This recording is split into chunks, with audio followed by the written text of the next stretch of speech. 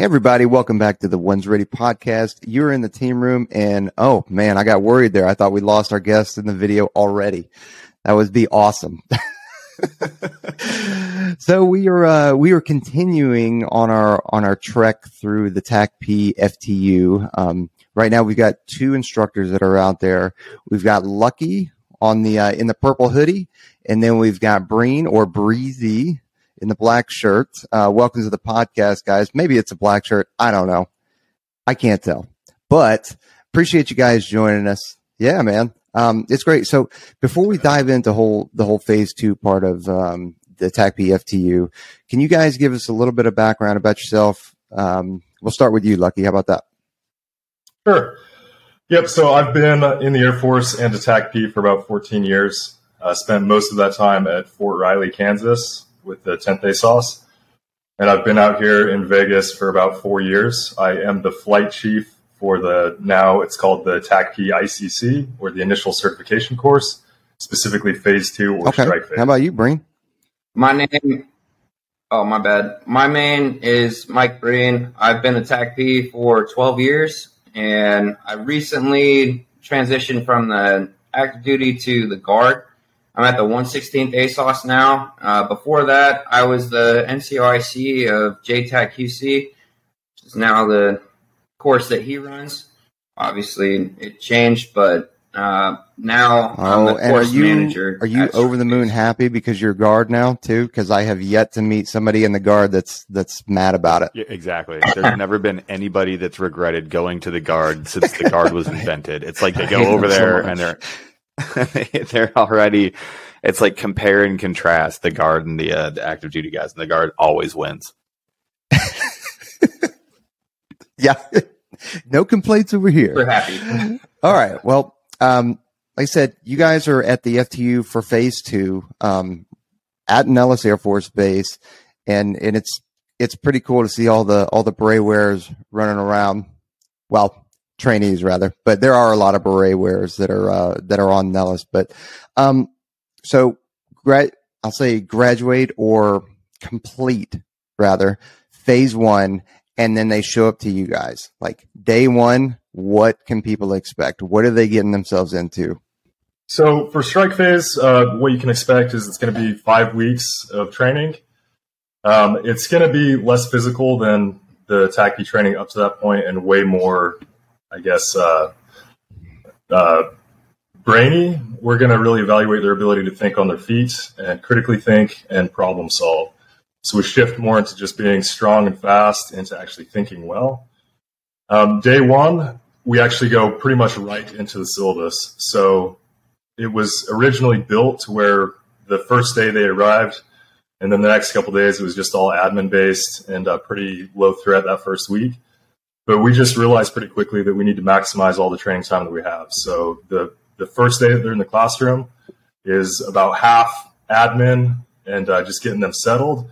And then we dive right into the syllabus. They get one more day of event read-ins and kind of familiarization with how the simulator equipment works and what they're going to be doing. And then the following Monday, which is actually supposed to be day 1, they're actually executing inside of the sim, doing a full mission profile or a cast mission profile inside of the sim. So like between phase 1 and phase 2, it's just like you move buildings. Like do you just like get over there and start doing brainy stuff? Is that how it works for the students? So yeah, I'm not sure quite how read in you guys are, but for phase 1, they're actually down at Camp Bullis in Texas, and then they fly up here to Las Vegas for strike phase or phase 2. So so it's a little bit of a transit to get up here, and we kind of have to tell the kids to not get too distracted with the fact that they're in Las Vegas and to stay out of trouble. What could happen? And not throw away all their training this far into the pipeline. But yes, we do have 2 buildings. We have our kind of academic or classroom building, which is the headquarters building, and then a couple blocks down the street, we do have. How much about what they've learned up to this point carries over, and do you guys find any problems with that, with the transition, obviously from city to city, and then the distractions, and depending on how long they've been out of like the formal training environment, do the students lose? You know, like, do you ever have to go back and teach stuff that is not necessarily in your curriculum and catch them up? And would you like to tell the students that that's unacceptable and suck it up and keep that stuff up in your heads? Yeah, absolutely. So this whole phase 1, phase 2 TACP pipeline thing is not that old. It's only about 2 years old at this point. And when we first stood up strike phase, we pretty quickly realized we had to redo our entire syllabus because the students were not where we thought they were going to be coming from phase 1. And there's a lot of different reasons for that. Not at all phase 1's fault. It's just that there's a lot that we're expecting these guys to learn in a very short period of time. And a lot of it is that fire hose effect that you get in like any sort of formal training unit. So, yeah, you want to take the last half of that? Yeah, what we used to do was we would do straight up 17 events per day. So like either or per course, excuse me. We would either do 17 sims or live fly MOA events, depending on what part of the training that we were in. And what we found was that they just need more time on specific, JTAC tasks, if that makes sense. More time connecting the dots between what we would give them and what we were expecting them to do that same day. We don't do same day events anymore. Now we'll pretty much like diagnose the con-op with all the students, and then we'll go hands-on with some of the desired learning objectives that we're trying to go and teach them. And then the next day we'll go into the sim with the students. So yeah, just to kind of bring that thing full circle. So everything that we used to teach at JTAC QC, all of those academics are now taught down at phase 1.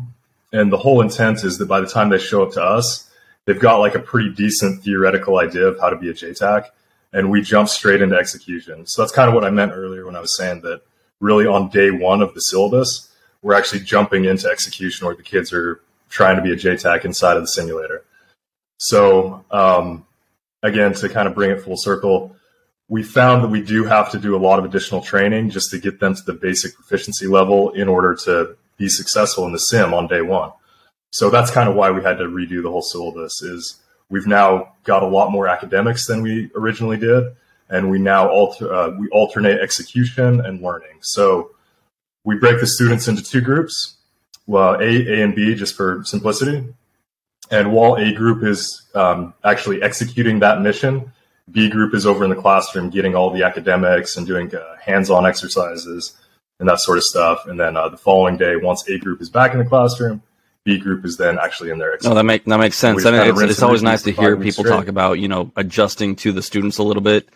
And I think for some of the JTACs out there, and obviously I'm not a JTAC, but it seems like if you're a controller on team for a long time, or if you're a TACP ROMAD for a long time, and you just get used to that, the vernacular and being out there with guys doing CAS and all those other things, it kind of like bakes into your system. And we just throw everything at these kids, at phase 1, and then they show up to you and it's like execute. It's not the same, I think, to teach those guys as someone coming off team with like a little bit of that background experience and a little bit of time to breathe and to really internalize, how this actually works in the real world. To them, it's all theoretical when they show up to you guys, right? You mind if I... So to speak to that specifically, yes, you're absolutely correct there. We used to do the ROMAD thing there where, guys would graduate 3-level school and then they would go to their first unit. Perhaps they get a TDY, perhaps they get a deployment or 2, and that's completely gone. So now they show up to us and they don't have that same experience, which is, I think, a big driving factor of why we kind of looked at each other and was like, do we got to change the way that we're training these guys, because they just don't know the baseline things that we knew perhaps coming up, but they pick it up pretty quick. Well, to be honest, we've seen this a bunch of times when I was an instructor at the schoolhouse, and it was like the frustration of the instructors when you would get a group of students and you'd go, why don't you know these things? And then you'd look at your curriculum and you go, oh, wait, it's because we've never taught it to them before. You know what I mean? Like I made the analogy. It's funny to hear, both you, Steve, and you, Breen, talking about, seeing some things that you needed to fix and had to go back and like re-engineer a way to get you to execute on day 1. Cause you have to be able to set them up. You have to be able to give them the tools to actually get in and even be in the sim. So you said the course was 5 weeks long, and I know we're running from the very start. Like you're hitting the sim and getting those first academics day 1. Do you have any gates? Is it split up into phases? Is there an event sort of in the middle that's the watershed event? What's the first time that you really see students struggle in phase 2? Yeah, the first time that we see students struggle in phase 2 is on probably day 1 of execution. But that's to be expected. We were kind of talking about this yesterday, and just because of all the stuff that we were just talking about, how there's a lot of learning still happening at phase 2, and we can't jump straight into like the evaluative execution that we were kind of expecting that we were going to be able to. We don't really have a gate that the students have to get through early on in the course. And what I mean by that is just, again, there's a lot of learning happening. So the difficulty and the complexity of our scenarios, as well as our expectations, are pretty much the same on day 1 as they are on the capstone of week 5. So what we typically see happen time and time again is that students struggle a lot when they first get here. And it's not uncommon for us to see students fail 2, 3, 4 plus events right in a row, right off the bat. And honestly, that doesn't concern us that much. What we're looking for is just that they are showing progression and that they are able to pick up the things that we're trying to teach them and that they are progressing. So we do have, kind of a couple processes in place. So just to, again, kind of familiarize everybody with what our syllabus looks like a little bit more. So the first 2 weeks are all sim-based. The third week, we start doing live fly close air support, but we do that all dry. We call it MOACAS, or Military Operational Airspace Close Air Support, inside of kind of the local towns around Vegas. So we have, 3 smaller cities that surround Vegas that we go and do basically mock close air support.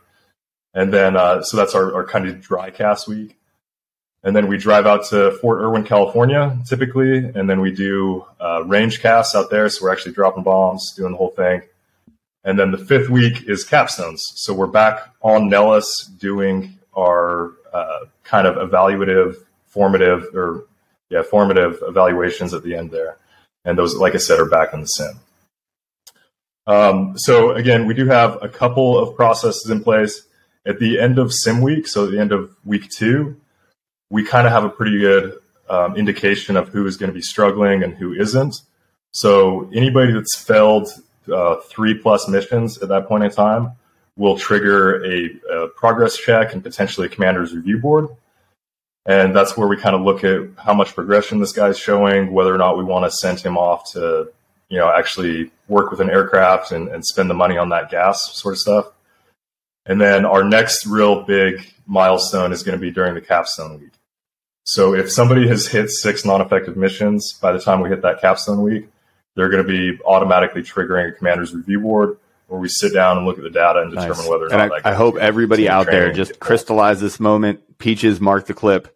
You were never done being evaluated. You didn't make it through assessment selection. You didn't, phase 1, the job is not done. Phase 2, you're evaluated the entire time. And even worse, now it's not just black and white. Now it's not just, did you run a 930 or did you run a 929? It's, hey, this entire student's body of work, we're going to get together as professionals and we're going to talk about whether we think you have the aptitude to get there.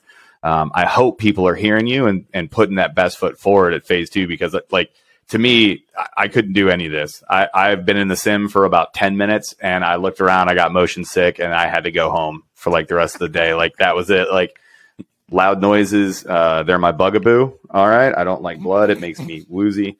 You guys are turning the heat up, and I know you've seen the memes out there because it's the internet. But it's hey, here's my JTAC QC in a permissive environment. It's 10 SAMs and there's bear cavalry and stuff that the instructors are just piling on. Breen, how much stress are you putting on? When you guys are in the sim, how much heat are you really turning up? Because that sim can get complicated immediately. I get overcome by events walking in the door. So how much are you giving the students to train down there? So we try and teach them that the level of complexity is going to be a lot higher than the task that we're trying to solidify. So what I mean by that is I'm going to introduce a scenario where it looks like we're not going to be able to win in maybe a large scale kind of combat operation. But then we dumb that down for the students to an initial level of initial qualification training, to where, yes, might be the case going forward, but this is how you are able to, overcome that scenario, at least in that phase of training. I don't want them to leave here thinking like, oh, it's impossible and we can't get the job done. But at the end of the day, there's tasks that I'm trying to get you to understand. So that's why I got it. Yeah, totally. Down to the initial level. When you say, I just want to clarify, because when you say missions, are we just talking about, CAS, close air support missions, or are we talking, are you guys wrapping kind of everything up like, hey, their mission planning, their movement to the objective area, executing the CAS mission, exfilling and everything like that? I don't necessarily mean a full mission profile, but I mean like from, hey, this is the CAS mission. You've got to plan it. You got to move to it. You've got to get to wherever it is, whether it's an OP or whether it's mounted or whatever like that, and go through that. Yeah, so I got to be careful when I say full mission profile, because it's actually a CAS mission profile, and I kind of misspoke earlier. So we looked at that pretty hard when we first stood this thing up. We do want to incorporate infill, exfil, and kind of the whole added stress that those things bring. We had places in the syllabus where we wanted to include those, but we pretty quickly found out, like I said previously, that the students were getting fairly task saturated just by learning how to be a JTAC. So we've broke it down and made it quite a bit more simple. So the pre-mission planning and that whole side of it is very robust, but we do not, at this point in time, at least at this point in the syllabus, we do not have like a significant infill, exfil that the students need to plan for. Those are all things kind of down the road that we're looking at doing, but we right now we're just kind of focused on. No, that makes sense. I'm kind of going off of the old, and you guys will laugh about this because I know both of you have experienced this more than likely, but the old, hey, you're going to go out for an eval and you're going to execute, you're going to do all this stuff, you're going to do amazing things, right? But then the kind of older TACP have failed you because you didn't sign off your 1800 kind of thing, you see, and you know exactly what I'm talking about. I can see both of you guys smiling. Yeah, exactly. You didn't wear your seatbelt. Seatbelt. We're at war, guy. What are we doing? There's no seatbelts in war. For when you guys are out there doing MOA stuff, are you guys typically using contract air, gray tails, as in Air Force, Air Force, Marine, Navy aircraft, or are you guys kind of just doing whatever you can get? So yeah, that is kind of an interesting dynamic that's happened over the past 5 or so years with us at the 6CTS. Is our standard is contract CAS. So we actually have a company called Blue Air Training that we work with almost exclusively for support of our syllabus. We do on kind of onesie twosie occasions work with the weapon squadrons, the weapon school squadrons like the A-10 squadron. We were just out earlier this week with the MQ-9 weapon squadron. So we do kind of pick those up when they're available, but just because we needed the consistency that the contract CAS provided, that is our y'all need like Peach's address so you can just roll over there and notionally blow his house up every class. You probably already have. Call contact on Peach's house. Contact. Yeah. So coming in as a non-JTAC, I've never been in the Sims. Can you explain what the Sims look like to folks out there and for the, potential students? Because these are the questions that we tend to get. I think I poked my head into a Sim like one time and been like, nah, dog, not for me. But as they walk into it, into the environment, like how hard is it to figure out what's going on in there? And then what kind of scenarios are you throwing in there for them? I know you've answered it a little bit. I'm just, for the folks out there, what are we talking about when we say a Sim? Go ahead. So we go through kind of a crawl, walk, run progression. We start off kind of light with counterinsurgency. We try to replicate, places where you can have, your airplanes in the overhead and there's no threat of anybody trying to shoot them down. And we can just have them stare at whatever it is that we're trying to have them strike or whatever the case might be. And it starts off most likely with a friendly force infiltrating into an objective area, and more than likely either we'll have them strike something deliberately, or a troops in contact situation will happen and they have to respond to it. Typically, a sim that we're asking the students to do consists of 3 attacks, whether it's artillery or an attack from helicopters or an attack from fixed-wing airplanes. They need to do 3 attacks within about 1 hour time frame is typically the ask. And then there's a bunch of learning objectives that we're trying to teach behind the scenes that they know may or may not be coming, but we drive the scenario into forcing them to do these objectives. I think we're tracking the objectives, and also just pretend that I'm the dumbest person you've ever met, because that's true. Am I looking at 3 screens? Am I looking at a ceiling? Is this a dome? Am I putting on VR headsets? Or if we're not there yet, is that where we're moving for Sims, or how does that all work? So that's it's a great answer. Everything you just said, yes, and then go on. Yes. Let me get a little more specific. Yeah, yes. Next question. Any more brain busters? Yes. Okay, next question. No, so right now we do have flat screen simulators as well as dome simulators, and we are in the process of acquiring VR simulators. So again, kind of all of those answers, just kind of break down what that looks like. The primary ones that we like to use are the dome simulators. So they are maybe 15 feet by 15 feet, and you walk in one side of it and you're surrounded by basically a hemisphere of projector screens that goes all the way around you. So any direction you look, except for behind you, you're looking at a projection of the sim, and it takes maybe 15 really big projectors to display a complete world around you. So it's pretty cool. It's actually a pretty immersive environment.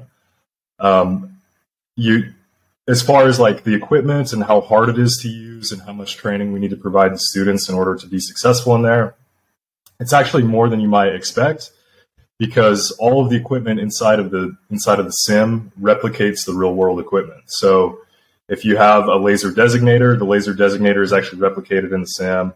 If you have a 117 Golf, your radio, that's actually replicated on a little tablet inside of there. So it does take some familiarization to figure out how all of that digital representation of the real world equipment works. And that's kind of one of the things that we realized when we stood up the strike phase, is that students coming here from phase 1 needed at least a half a day of training inside of the sim just to figure out which buttons do which. But once you kind of figure out which buttons do which, they should be familiar with that basic equipment. So an islet, a designator, your radios, all that sort of stuff, rover. And then it's just kind of getting your brain over the hurdle that you're not actually out on the OP, you're looking at it on a screen. So it is definitely a different skill set, and it takes a few sims before students really start to pick that up. Now, let me just put a break there. So the flat screen ones, I know this answer is getting long, but then the flat screen ones, it's actually the same system and the same equipment. It's just that you're looking at a large flat screen TV instead of being in a dome. So that's kind of a less good option just because it's less immersive.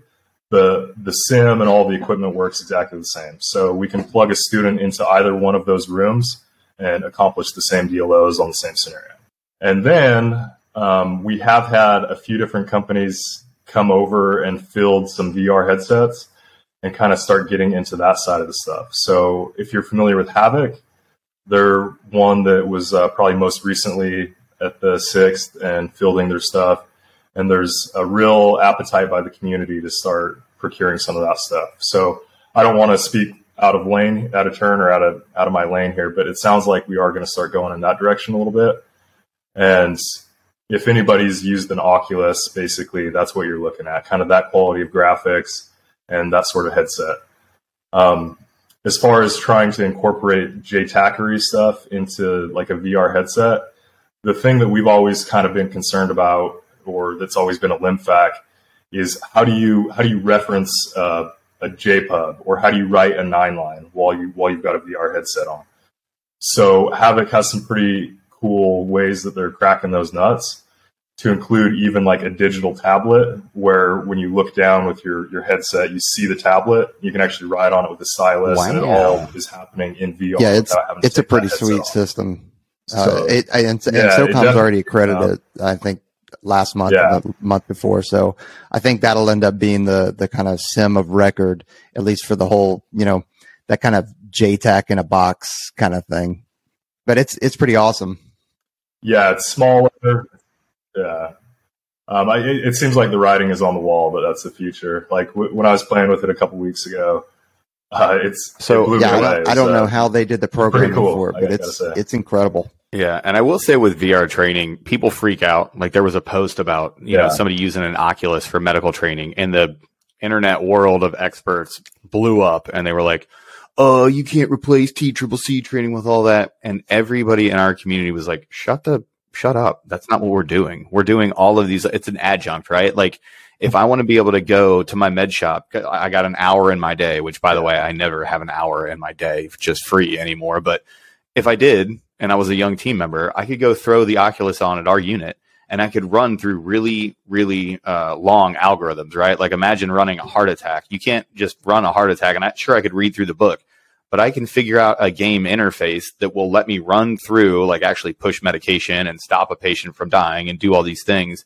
That's valuable. Like that's a valuable adjunct. Is it the end all be all? No.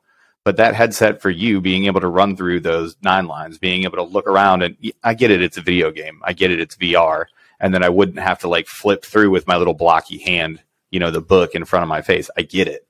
But that's awesome. Just being able to run through and rip off things that you can make muscle memory. You can just go through them so many times in the simulator that you're like, oh, okay, cool. And then that does apply really well to the real world. Yeah, absolutely. And, doing close air support training is expensive. If you're flying a jet around burning God knows how many gallons of fuel, that's not a cheap proposition, let alone paying for the crew that supports that whole thing. So especially at the basic level, when we've got a student that's just barely learning how to write a 9-line and how to pass that to an aircraft, absolutely, the sim is not going to be the end-all, be-all, say-all, and it's not going to really teach you how to translate that completely into real world. But it's great. It's a great learning tool to get through those. Do all the students want to walk and talk in the sim and with the VR? Because then it's accurate. If they're trying to walk around there and talk at the same time, then it's working, right? The classic like JTAC looking at my ATAC walking around pacing. The JTAC just like wanders away from everybody. You're like, you're gonna get shot, dude. I don't know where he's going. It's cool. It's the JTAC. He's fine. He's gonna be fine. They're impervious to bullets when they have their head down like that. Yeah. They never know. I've heard more than a couple stories where JTACs are in a firefight and just default to muscle memory, where they just start pacing around while they're talking to the aircraft. The Army dudes they're with have to pull them back down. I only have one more question about the sim, and it's not really a good question, but if you accidentally drop a bomb on your own location, does Arlie Ermy come in over the headset and tell you that you done messed up and that you're a terrible JTAC and you're never going to make it? No, but I could definitely talk to our sim programmers and see if we can get that implemented. Well, I mean, we know that JTAC, JTAC work is expensive. Getting out over MOACAS is, it is a big deal and it takes a lot of planning. But from the student's perspective, how cool is it? Okay, we're done in the sim. We get done with the sim block and we're ready to start actually talking to aircraft, and it's not my instructor pretending to be one on a microphone. Does that raise the student's heart rate even dry? Does that start putting on the pressure a little bit with the students? And Breen, I want to ask you that question, but first I want to ask, what part of the South are you from? Get out of here. What? You sound there's this twang behind your voice. I'm like, what part of Mississippi is Breen from? All right. So my Southern California, bro. Okay. Well, so crazy. Did you spend time at Fort Campbell or Bragg or something? Yeah. Louisiana. God dang. You sound like Theo Vaughn. Maybe there's a lot of people in the military from the South right there. I've just been indoctrinated to. It's just a lot of time at Fort Polk. Yeah, exactly. So, yeah, the students, man, how are they reacting when they're finally talking to a live pilot flying a live plane?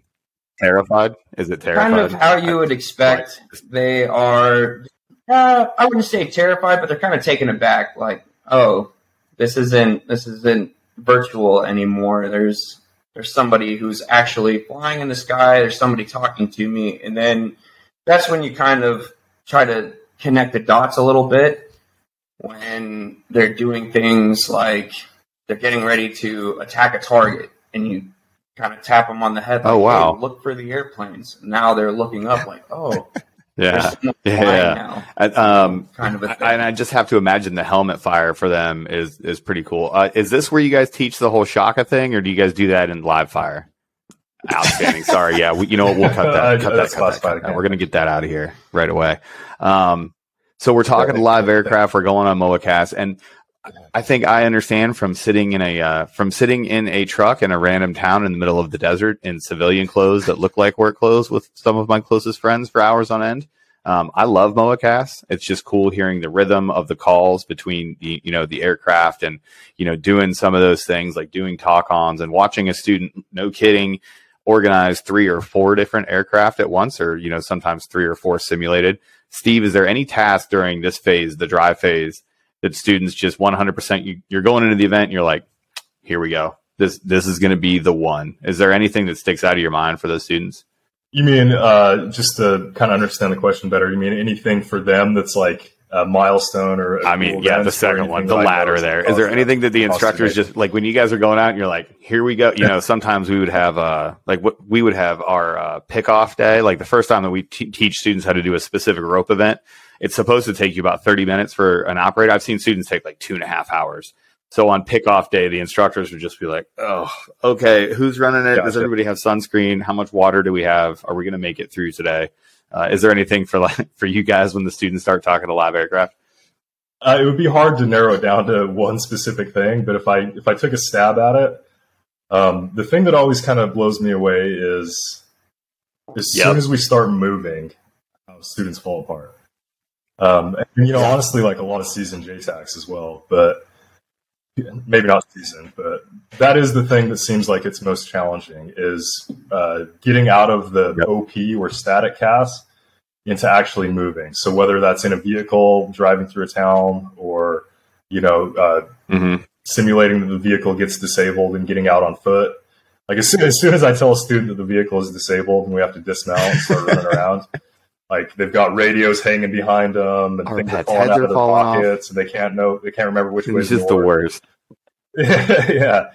So I would say just probably the mobile missions or the dynamic missions, especially dismounted, right, are the first time that the students really experiencing that. Which when they're at phase 1, they do a lot of the combat skills stuff where they figure out how to land navigate and like theoretically they're good at this stuff.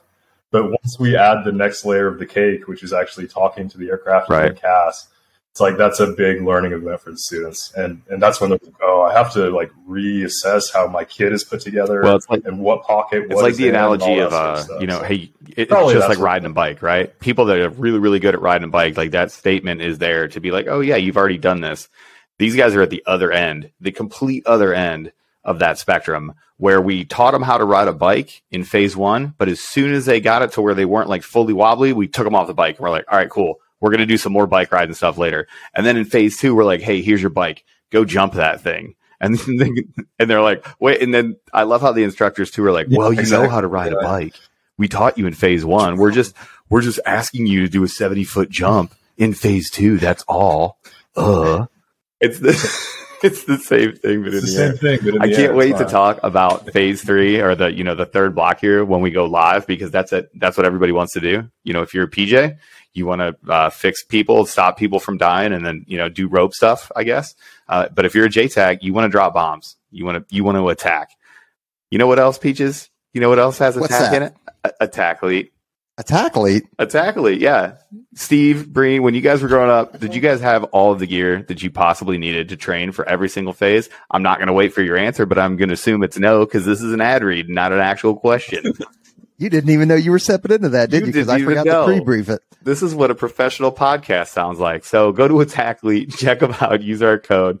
It's attackfitness.com. You can get entire kits ready to train. You can decide on Monday you want to go to Aspect War. By Friday, you can have your kits. Trent, what's your favorite kit over at Attack?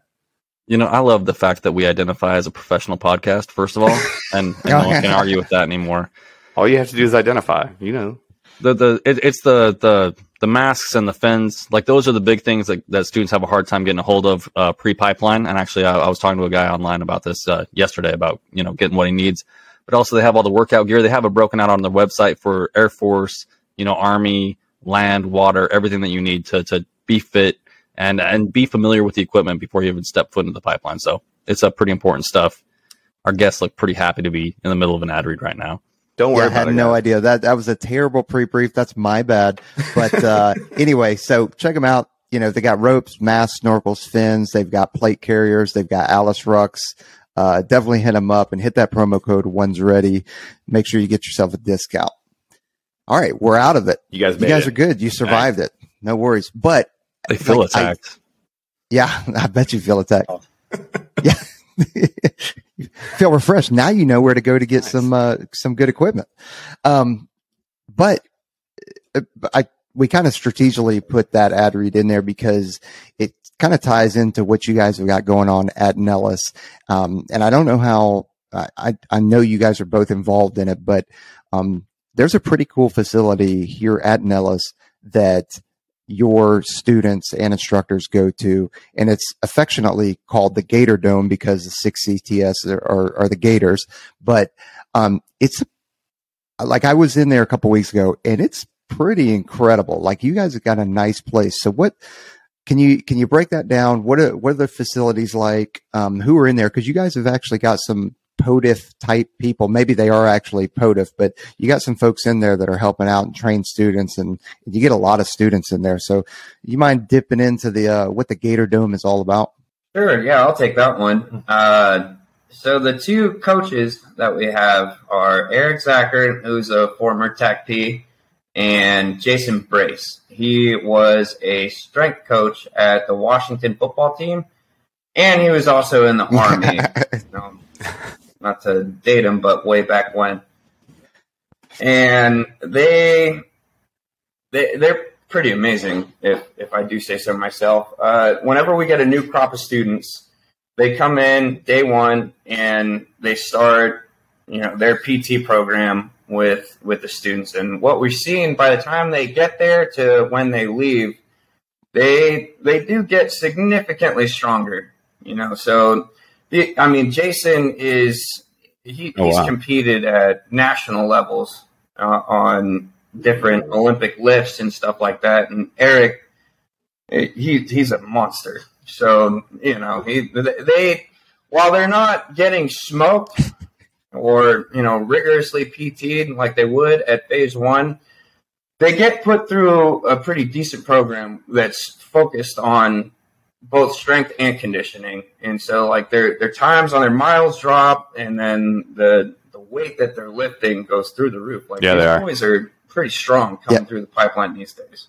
And they're dedicated to the instructors too, which is super cool because he's taken me from one spot to another. I won't get into the specifics about where it was, but hey, as long as you're approved, like whatever, man. But it's a really nice facility. I mean, you guys have got there's the best I can describe it is, and I don't know who made it. I don't know if BeaverFit made it or whoever did, but you BeaverFit made it. Okay, so you take those kind of containers and you've got long rows on each side, and then they put a roof over it, and it's all enclosed, but then you've got pull-up bars and squat racks the whole way down. You've got turf, that like marked turf all the way down kind of for the length of it. There's curve treadmills, there's assault bikes and Rogue Echoes and sleds to push and pull, and it's all kinds of stuff. I think you guys, and maybe I just missed it, but do you guys have like a physical therapist or something like that, or a sports medicine person there too? Yeah, my apologies. Shout out Dave. I'm sure Dave listens to the podcast. There's a guy named Dave Orr. What's up? Who Dave probably doesn't listen to this podcast, but that's okay. We'll call it out. Well, not now after Breen ignored him. Like Breen didn't even give him a shout out. He didn't even say anything. He just went right by Dave. Sorry, Dave. Dave Orr from One's Ready to You. You're our number one fan. We got a shirt for you. So you guys, okay, so you do have you've got a whole team there that are there to provide strength and conditioning, sports medicine, and just take students and instructors from whatever level if there's any kind of drop off from phase 1 to getting them through phase 2. Okay. Mm-hmm. Yeah, absolutely. And so depending on the class and circumstances, there can be like periods of time where they're awaiting training, So when a student finishes phase 1, they might have to wait a little bit before they come to phase 2. And then once they complete phase 2, there might be a little bit of delay back at phase 1 and all that. So there is a POTF program in place for the students basically from start to finish. So they're always getting looked after. They're always getting PT'd, everything from nutrition to the physical therapy side, all that stuff. So, compared to when Breezy and I came through, it's a whole different thing. It's a whole different animal. So are they allowed to take supplements? I'm lucky I'm asking you for obvious reasons. If you're not watching on YouTube and you're only listening, you got to jump over so you can understand why I'm asking this question with the purple hoodie. Are you allowed to take supplements over there after you're out of AATC? Way to put them on the spot. Sure, as long as it's on the what is that Air Force? Be approved. I've been staring at your hoodie for like 45 minutes, and I'm like, I have to bring it up. I have to say something about supplements. Is it supply? Fantastic. It's supplies. Supply company. Okay, now everybody knows I can't read. Also, I'm not a JTech, and also I can't read. So there you go. Well, you would do terrible in the sim, I promise, because that sim is tough. That is for me as a JTech, that is the most challenging thing in the sim, is being able to actually see. Really? And it's not because you got Vietnam eyes, or how does that work? Agent Orange was a killer kid, so don't worry about it. We're moving forward. So the students are PTing, everything's good out there. When is the first moment that you see students, it finally clicks, like as an instructor and as the student, when that moment happens where they finally get it, and like the big moment of the class? Is that when they first drop that first live bomb, and then everybody throws their hands up and makes weird gang signs, and everybody thinks that they've made it? Different points, really. I think you're probably about right. That's typically like week 4 of the course, and towards the tail end of the field week. And I think that's when it really starts to kind of click for the kids, and they start to feel comfortable in their abilities and all that sort of stuff. So I think that's probably the biggest milestone aside from just graduating phase 2, is once they actually get some live ordnance drops. And I think that's kind of when, again, it kind of clicks for them, comes full circle, and it starts to mean a little bit more to them probably. It's like those same questions that you're asking during the beginning of the sims to see, is this kid thinking about this? Is he thinking about X, Y, and Z? And then you ask those same questions when you're in week 4 and they've got an answer for it. And it's like, So if you're a student and you're struggling, I know not everybody picks it up right away. And if you get put up, on the board because you failed too many things or whatever, what's the difference student-wise between someone that gets another chance and someone that maybe doesn't get another chance? Like, what can a student do to give them the best possible chance, even if they're struggling, to stay in the course and to make it to the end, and to get some of that maybe one-on-one instruction from y'all? Attitude, really, I would say, is showing the desire to learn, as opposed to, I know everything, I don't need your help kind of a thing. That's what I've seen from my perspective. I don't know if you have anything different. Yeah. It's kind of one of those things where I think we've probably all been in situations where nothing's going right. Like maybe your radio's not working or your equipment's not working. And there's really the 2 different types of attitudes. The one that they're like, well, it's just not working. It's broken. I guess what happens if you can't get, what happens if you can't get calm? No, you just go home. And training's over. You just can't get calm. Yeah, I tried that. I tried like 4 times. I tried the same thing 4 times, and it just kept not working. But I guess what I'm getting at is there's the attitude where, this is hard and I can't do it, versus the attitude of I'm going to try everything I possibly can to figure out that makes sense. And we kind of that would probably be prepped you guys a little bit before this, or at least put you on notice that you'd be getting this question. And as we're kind of wrapping things up, we always ask our guests, what kind of piece of advice would they give, whether it's 1 thing, 5 things, whatever, piece of advice to folks that are coming in straight out of high school or maybe from college, because our demographic is right around 15 to 25, 28 years old. So, Some are cross trainees, some are brand new folks. So I'll pop it over to Breen first. What would be a piece of advice that you would give to somebody who's wanting to come in and be a TACP?